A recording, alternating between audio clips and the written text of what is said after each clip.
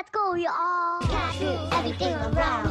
Move the body. Let's go. Hi everyone, welcome to season 7.0, if I'm correct, of Arch Conversations.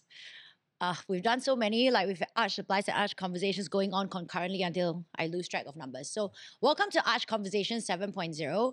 And to start off this season, we have some amazing women with us. Before I go into that, let us introduce our sponsors. I have been working with By Canary to produce a capsule jewelry collection. I'm actually wearing them today. I don't think you can see it, but you'll find out a lot more about it as the weeks progress and we launch. So By Canary will be donating 10% of proceeds from this collaboration to Big Love, whom the ladies represent as an organization. Let us get into it. Who are you and what is Big Love? Do you want to do individually? I think. Okay. So my name is Adila. I'm a senior manager here at Big Love Child Protection Specialist Center. I'm Wei Ling, so assistant senior social worker. At Big Love as well. And who or what is Big Love? Yeah. So Big Love is a community-based child protection specialist center. So we were set up back in 2013. So we are coming to our 10 years. And it was set up by MSF to set up a community-based agency to deal with the families that need help with their resilience, to improve their family functioning, but has child protection issues, but may not need statutory intervention. So these are families who are in need of help, who may have issues in terms of their children, their family functioning, but government thinks that, okay, they do not have to come in at that moment. So they, refer down the families to us and the other CPSC. So to put it in English, for simple-minded folk like me, before the government steps in, you are like an intermediary to help with family and children issues domestically within Singapore. Yes. Yes? Yes. Okay. And Wei Ling, what is your role in this? I think for me, I'm a social worker first and foremost. So I think I work with these families.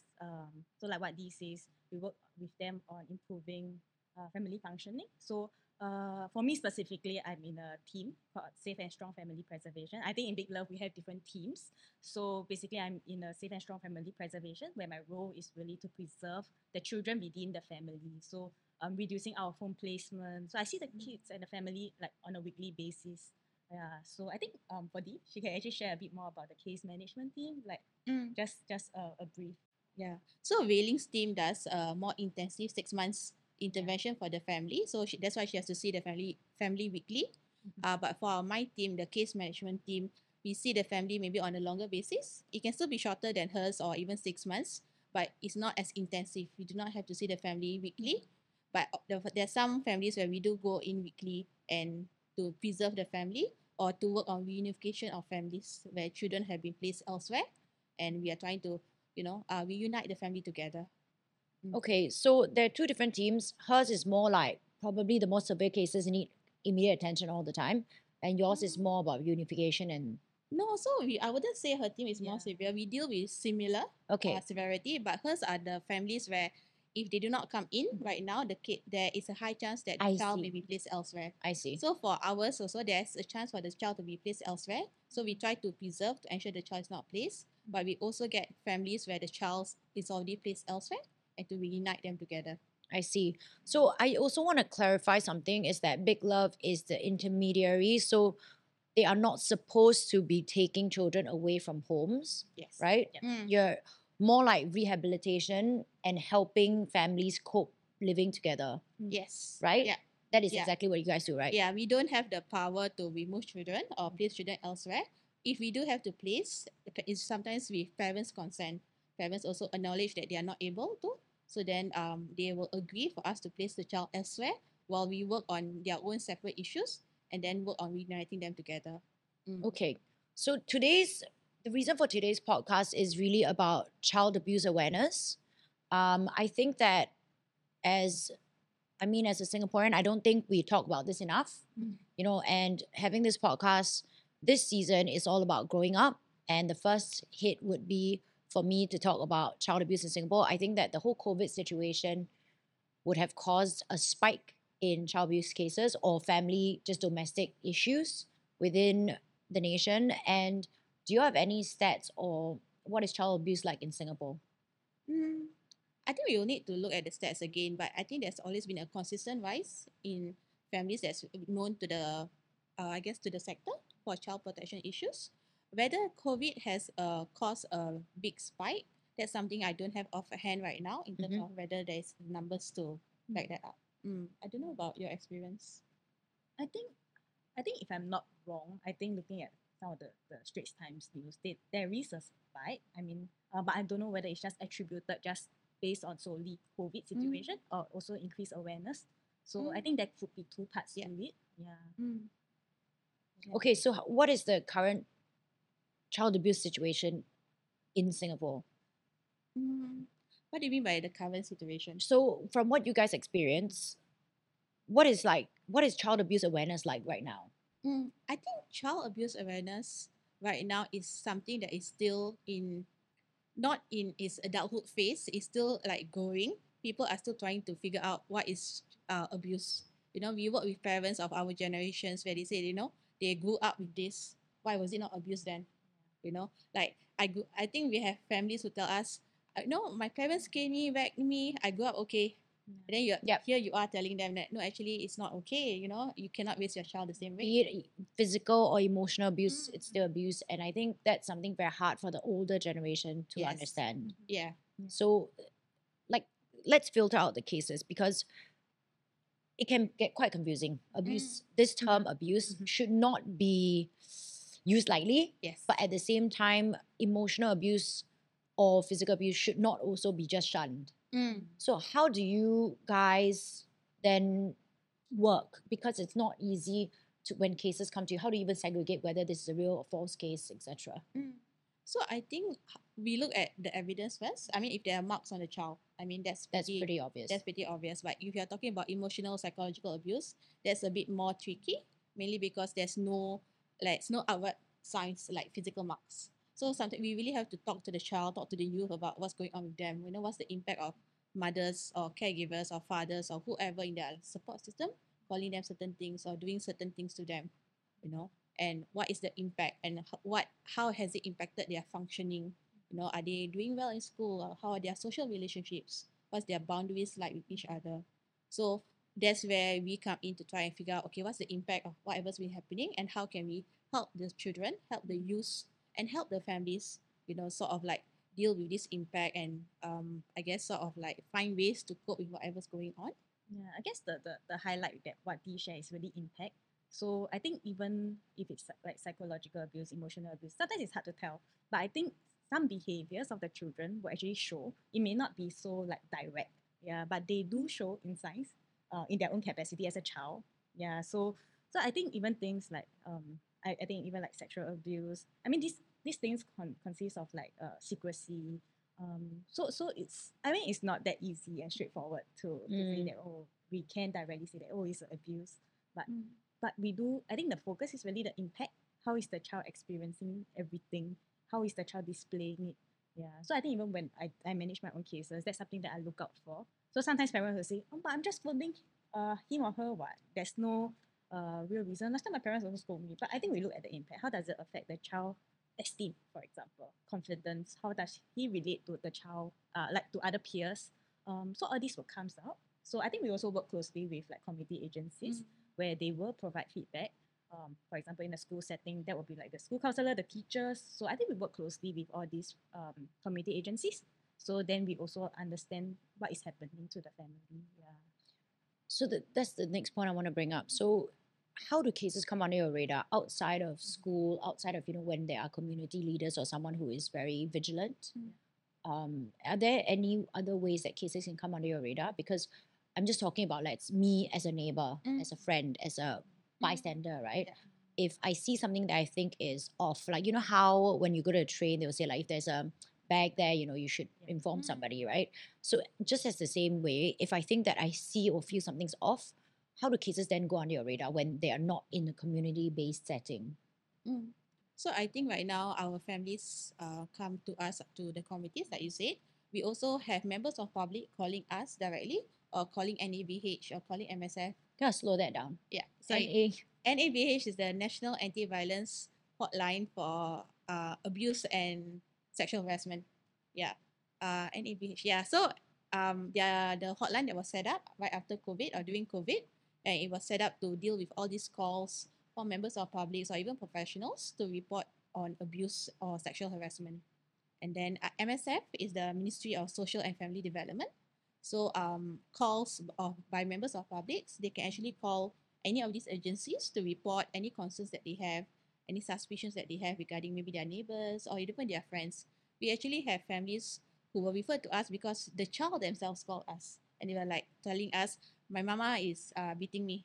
So then we were able to come in and work with the family to ensure that, these sort of things don't happen. And we really had to applaud that child.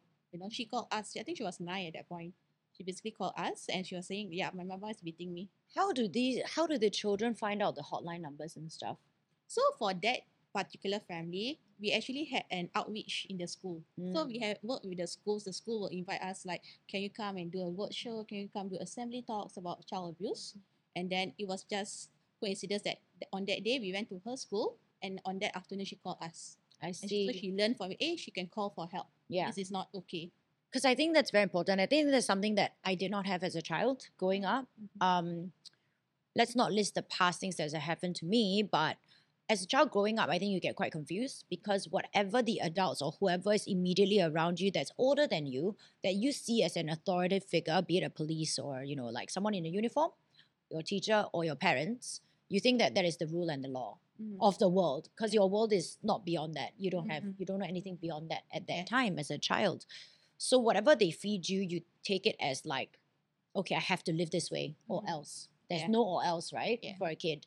So I think it's very helpful and important to spread that message that there are hotlines out there that are toll free. You can just call in with any form of information of suspicion or if things are happening to yourself because that was not available to me as a child and I wish I had known.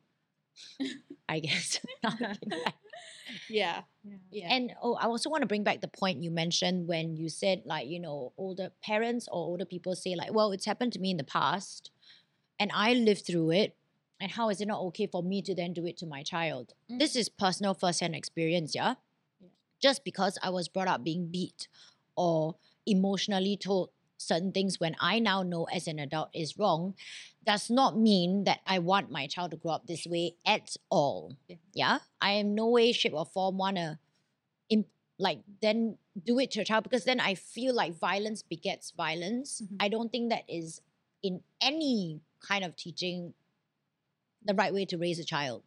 So that form of thinking should be eradicated. If anyone says that to you, not you guys, obviously you are already working against that, but if anyone says that to you and you are listening to them, I don't think it's okay for you to just be in agreement or like, oh, I don't want to start a fight, therefore I shouldn't say anything. I think we should take a stand and say like, hey, that is wrong, almost medieval-like. It is not okay to say violence should bring up more violence and or emotional abuse. Put it there. But I do sometimes hit the hand of my child when she is making mistakes in school. That infuriates me. So I guess there is a line to draw as well between, that's why I said like, don't use the word abuse lightly, but at the same time, we should look out for signs. So can you just let me know like, I know there's no benchmark, or like black, white line, right? Because it's quite gray sometimes. But at what point do we consider abuse? Like of course, violence is obvious. Sexual abuse is wrong, but like mental or like, like verbal abuse, like at what line do we not cross? Because I do hit my child when she, makes mistakes and I hit her hand and like basically punishments, right? As I reward her, I punish her as well. But there's also like a line that you don't cross, like I do not burn or hit my child to point their marks and stuff like that. So where do we really draw this line? Maybe Wei Ling, you can answer. I think I mean, I'm a parent myself as well. I have a 1-year-old, so I think I can understand. No, not at Challenges one. No, for myself. Wait till she gets to like he or she gets to like 8 years old, and then My challenging child is every quite single rule you cheeky, set. right? Yeah. So he will be testing boundaries, Mhm. and there are times I'm like, I'm a social worker, but I can't Yeah. deal with my Yeah. child deliberately maybe biting me. So I think I can understand from the perspective that it's never easy Mhm. to hold that balance. But I think the question would then be, you see, if I were to hit my child, so I hit it lightly. Oh, then we say that, oh, it's okay. But when is the time that you will lose control? Correct. When is the time that you That's my actually question. lose as a parent, I lose that mind of mine, and then I start hitting. Yeah, so I think I mean, if you're talking about science, so I think it falls back to like the impact that we were talking about previously. Like, how is it affecting the child? I mean, bruises, marks, it's obvious signs already. Which is something that you have already said that no, it's not going to, like, all these are very obvious. But emotionally, if the child is having like constant put down, and then I mean, it may lead to even suicidal tendencies, mental health issues. So all these, of course, this is the extreme end where they have been prolonged experiencing, being put down, being put into a When you say that, what, like, can you give some examples, like just vague examples, big examples. like being put down, for example? So I have a Yeah. family where this girl was Mhm. brought up by a single parent, and the parent was always calling the girl names, Buffalo, you're stupid, you're an idiot. So there was I got that too. Yeah, so there was one time I went to a session with her. She was telling me she had a dictionary there. Then I was like, okay. Then she was saying, she opened it How up. old? The girl is it? at that Don't point, have the exact age. Just Yeah. like she was late primary. okay. Yeah. She showed me, she was like, this is what my mother said, but I am not. Mm-hmm. This is what my mother said, I am not. And then she was like, so why is she saying this? Mm. Yeah. And then so I had to sit down with her and go through with her, like, what is, and then she was saying, but can you get my mother to stop? Because I'm not, you know. Mm. So it may be a simple comment that a parent thinks they are giving the child. Why are you eating so much like a pig? Thinking it's just, but it stays in the child. Yeah, yeah. You know. I think to expound on that as well, how do I put this? First of all, single parents are great. Nothing wrong with single parents. Yes. Yeah, not all of them are like that. And there are several forms of single parenthood. Mhm. It's not just like, it could be like one parent is working a lot and so both parents are around. Just that's still single parenting. Nothing wrong with that. But this is advice to single parents out there, yeah? Just because you're angry and you have no one to share this burden of raising a child with, which can be very difficult at all ages from 1 to 8 or whatever, does not mean that you then take your anger or your resentments and then put it on your kid in this way, in this form. Yes. Calling your kids names incessantly actually leads to very, very strong psychological issues or even PTSD as you grow older. Because not just me, but a lot of my girlfriends around me have grown up that way. And I guess it stayed with us for a really long time. Back in the day, there's no helpline, there's no like, call, Yeah. someone for help or whatever. But as an adult, to slowly go through life and then realize that, hey, they were wrong, I'm not what they called me, took a really, really long time. Yeah. So parents of both single and non-single, whatever, right, out there, please be just a bit more vigilant about the names you call your children. I think words bear weight. Yes. I think in this modern context, because WhatsApp, like fast social media and everything's so fast, we tend to forget that words bear weight and we just use them randomly. I totally agree with this point that we should not. Do you guys have any other examples of what we should not do outside of like verbal abuse? I think we also have families where they use food or isolation as a form of ways of managing their child. When you say food, you mean like not feeding? Yes. Yeah. Or saying that, I will only give you like a child coming home from school, sometimes they're tired, they want to eat, but the parent only sets aside maybe one piece of biscuit for them, and they are like maybe at the age of 14 or even 11 or 10, and they need more than biscuit after school. Is that because they are financially inept, or Is it because they're angry with the kid for some reason? So sometimes it's more of anger with the kid. I mean, if Mm. there's financial constraints, there's services out there, there's help out there to help. But there are some families who, despite having the means to, this is how they manage their child. You know? Like, oh, if you don't get a good grade, or if Yes. you don't listen to what I say, yes, I shall not feed you what you Mm. need. yeah. That's and then, ridiculous. So then we have childs who My then, child will not fly. She will run to the kitchen and steal food. yeah, for and sure. but this is also how the impact is. There could be the eating disorders in the future, 100%. right? Like, And that's not okay. yeah. So it's Yeah, I think maybe just to add on also, I think just now Dee was mentioning isolation. So last time I used to have a case that, if the child misbehave, how they do it is, I mean, the parents would be like, no, then you can't go to school. You can't talk to anybody. So that's a form of punishment they use. So it doesn't sound very logical in that Yes. sense. But Mm. but that also creates an isolation for the child. Mm. Yeah, where they don't have peers. They have very peer relations, like very poor peer Mm. relationship. They can't really relate because they're not in school often. Mm. Yeah. And it's not their fault that they're taken out of school. yeah, Yeah. yeah. and So- some and sometimes the isolation cannot. It can be like the children are going to school, but at home they are not allowed to mix with the family. Right. So can you imagine? There you are, the whole family is eating dinner, but you are seated in one corner just watching them. Yeah. You know, so that's a form of isolation as well. You know, like you are not letting the child have the emotional connectedness with the family, with the people around. But then you see maybe your siblings Yeah. or other people. And this is something I want to call out, yeah, because like I'm sure when this happens, there are other people around. I mean, of course, there are cases where it's isolated, right? Yeah. Like it's one on one. Mm. But in the case where you are a family and you see a kid, well, you're not the one who's giving the punishment, right? But being a bystander is also not okay. I feel like so many times we are scared of speaking up. Mm. We're scared of speaking up because you don't want to create a fight with maybe your friend, or it's not my kid, I shouldn't tell her how to raise her child, because parenting, is very iffy. Mm. People are not happy if you tell them how to raise your child. Mm-mm. But I think that it still should be said.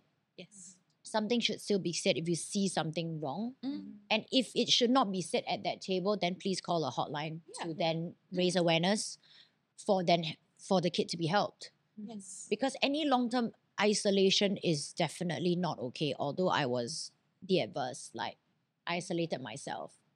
To run away from the violence Yeah. or the noise, I actually ran away to the swimming pool every day. That's how I learned how to swim. And that's why I love the water. But that is also not okay.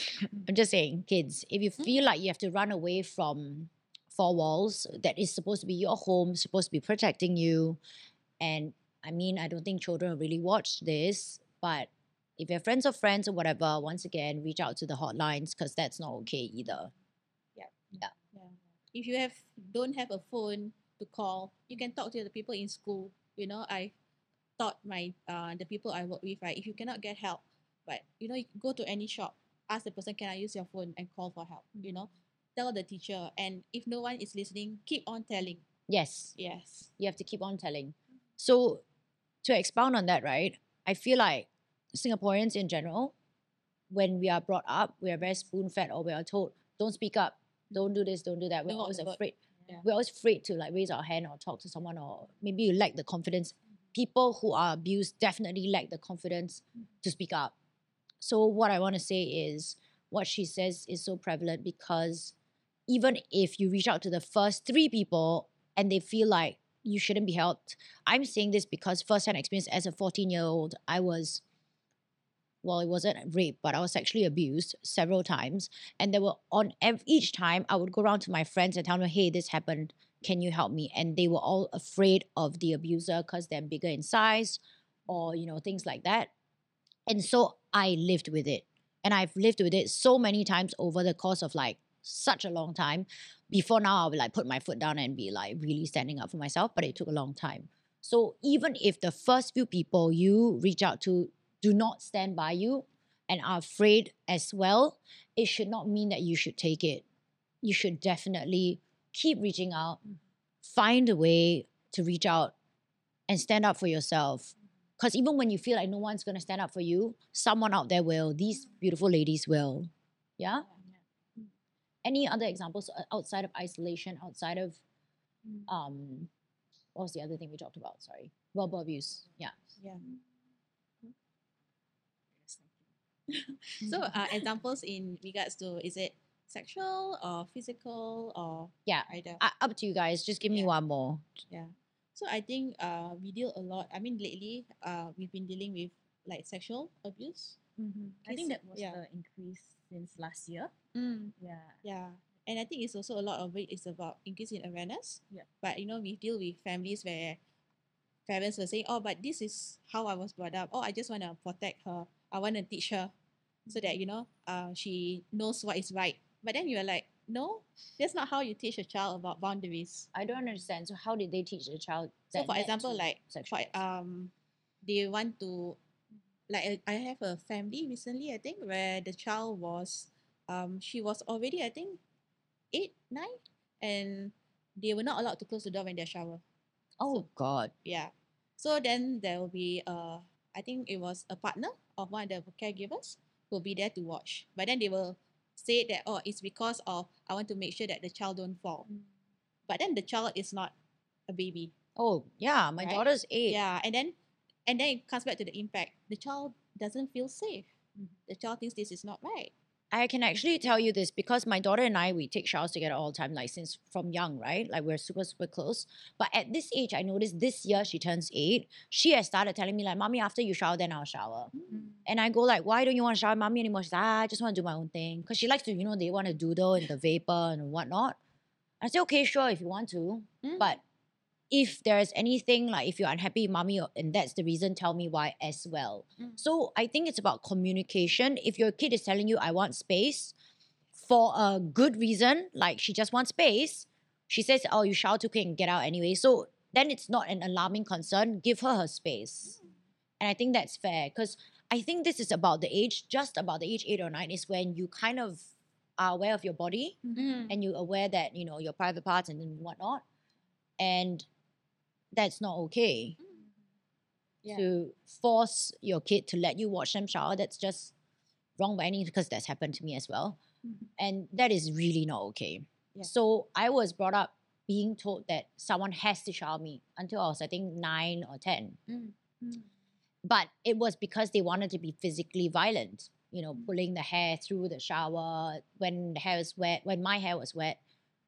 Do you notice how I call myself an object? The hair was wet. Because I want to remove myself for so long. You're like, it's a psychological thing where I was trying to run away.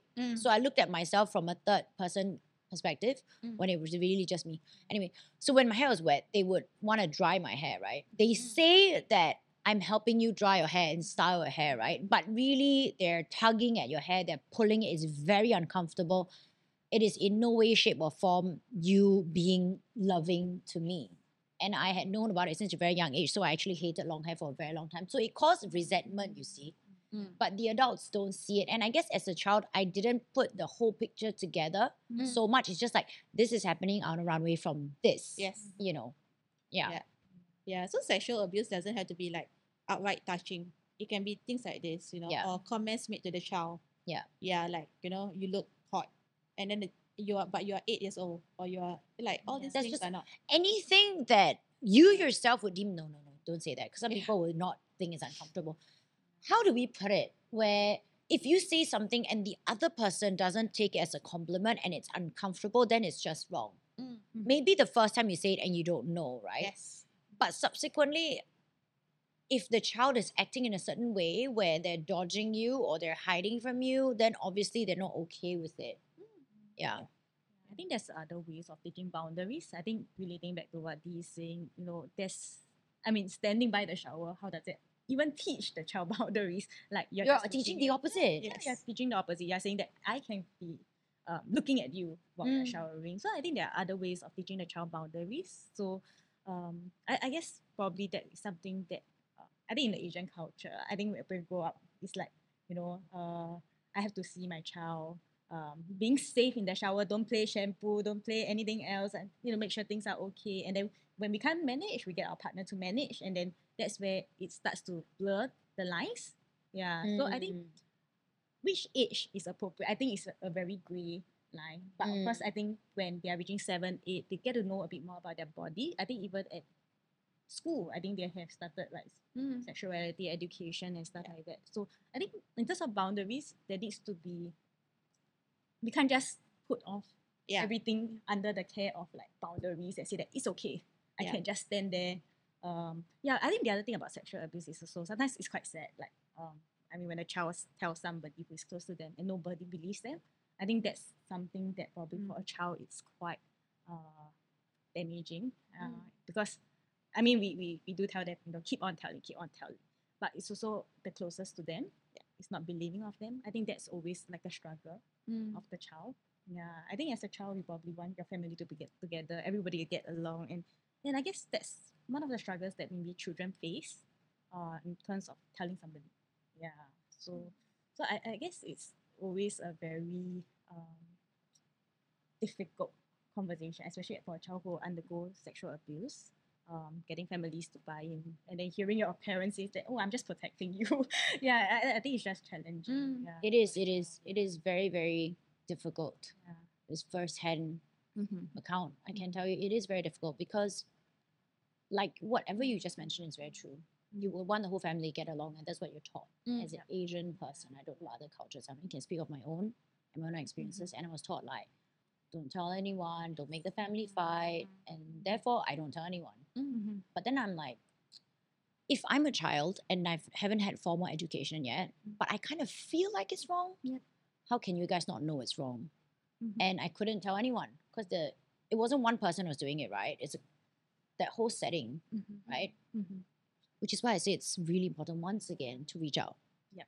Outside, if your family is not helping, go outside. And if you're outside, the first layer around you doesn't help, then go to the second and third and fourth until you get the help that you feel like you deserve. Yes. Okay, we have spoken for a really long time, and I thank you, ladies, for your time today. Shall we talk about the call to action? Should we just reiterate it? Yeah. Yeah. The hotlines and stuff like that. Yeah. So at Big Love, I think we think it's very important that the community also has a part to play in keeping the children safe. It takes a village to get the children safe. So if you see something, you're concerned, call the NABH line. Report, share with them what you have seen. If something is happening at that moment in time and you think that it's really, not safe, call the police. Let the police know what's going on. Share with them what you have seen or what you are hearing. And so I've done that. I've called on my neighbors, when I go visiting, I see something on the other side of the house. I'm like, hey, I've called. And the police kept my name anonymous. So if you are worried about that, and NABH also keeps your name anonymous, so they will not be telling the families that, you are the reporter. So call them and so on. And then I think, of course, at Big Love, and we work with MSF to sort of raise awareness about child abuse. And I think it's really important for us to also be aware of what's going on in Singapore in terms of what is the issues in terms of the parenting, in terms of the child development and so on. So we run a Give a Voice campaign. Yeah. Yeah. Yes. Yeah. Continue. Yeah. So we want to give a voice campaign where we talk about the awareness of child abuse. I think we talk about what is physical abuse, we talk about what is sexual abuse, we talk about general abuse, and we hope that from these ads, from these exhibitions, and from the ads that MSF runs or the other organizations who run those ads, that we as a community do something. We as a community, realize that we have a part to play, that we can do something. Yeah. I think maybe just to add on a bit, I think for me, my favorite line is we are our neighbors' neighbors lah. So that is something that sticks with me even as a worker. Like, you live the closest to your community. You live the closest to. I mean, there's always this fear, like what happens if my neighbor turn to neighbor from hell? If I make the report, would they get to know me? But I think we are our closest neighbor. Look out for people. Look out for children around. Yeah. So I think that's an important first step. I mean, that's my personal view. I think the other things, give a voice. It's quite literal. We are trying to give children a voice. Yeah. So I think that's where our public outreach and awareness is as well. Yeah. So just a bit of add on from what Dee is sharing. Yeah. Is that all, ladies? Yeah. Yeah. Yeah. Thank you so much for your time today, because I think child abuse awareness is something that I am very strong. I very strongly advocate. Couldn't find the words. And I thank you for your time today, and I thank you for giving your time to the children as well. Thank you for having us. Thank you We're for more than having happy us. to be here. Yeah. Okay, thanks, guys. I Thank hope you have learned something. And as they have said, lend a voice, give a voice to the kids in any way you can, because I think the children in general deserve to grow up in a healthy state and environment. It would help them. It would alleviate a lot of whatever mental concerns you may have as an adult now could have probably stemmed from your childhood. Yeah. Yeah. All right. Thanks, guys. Bye. Thank you.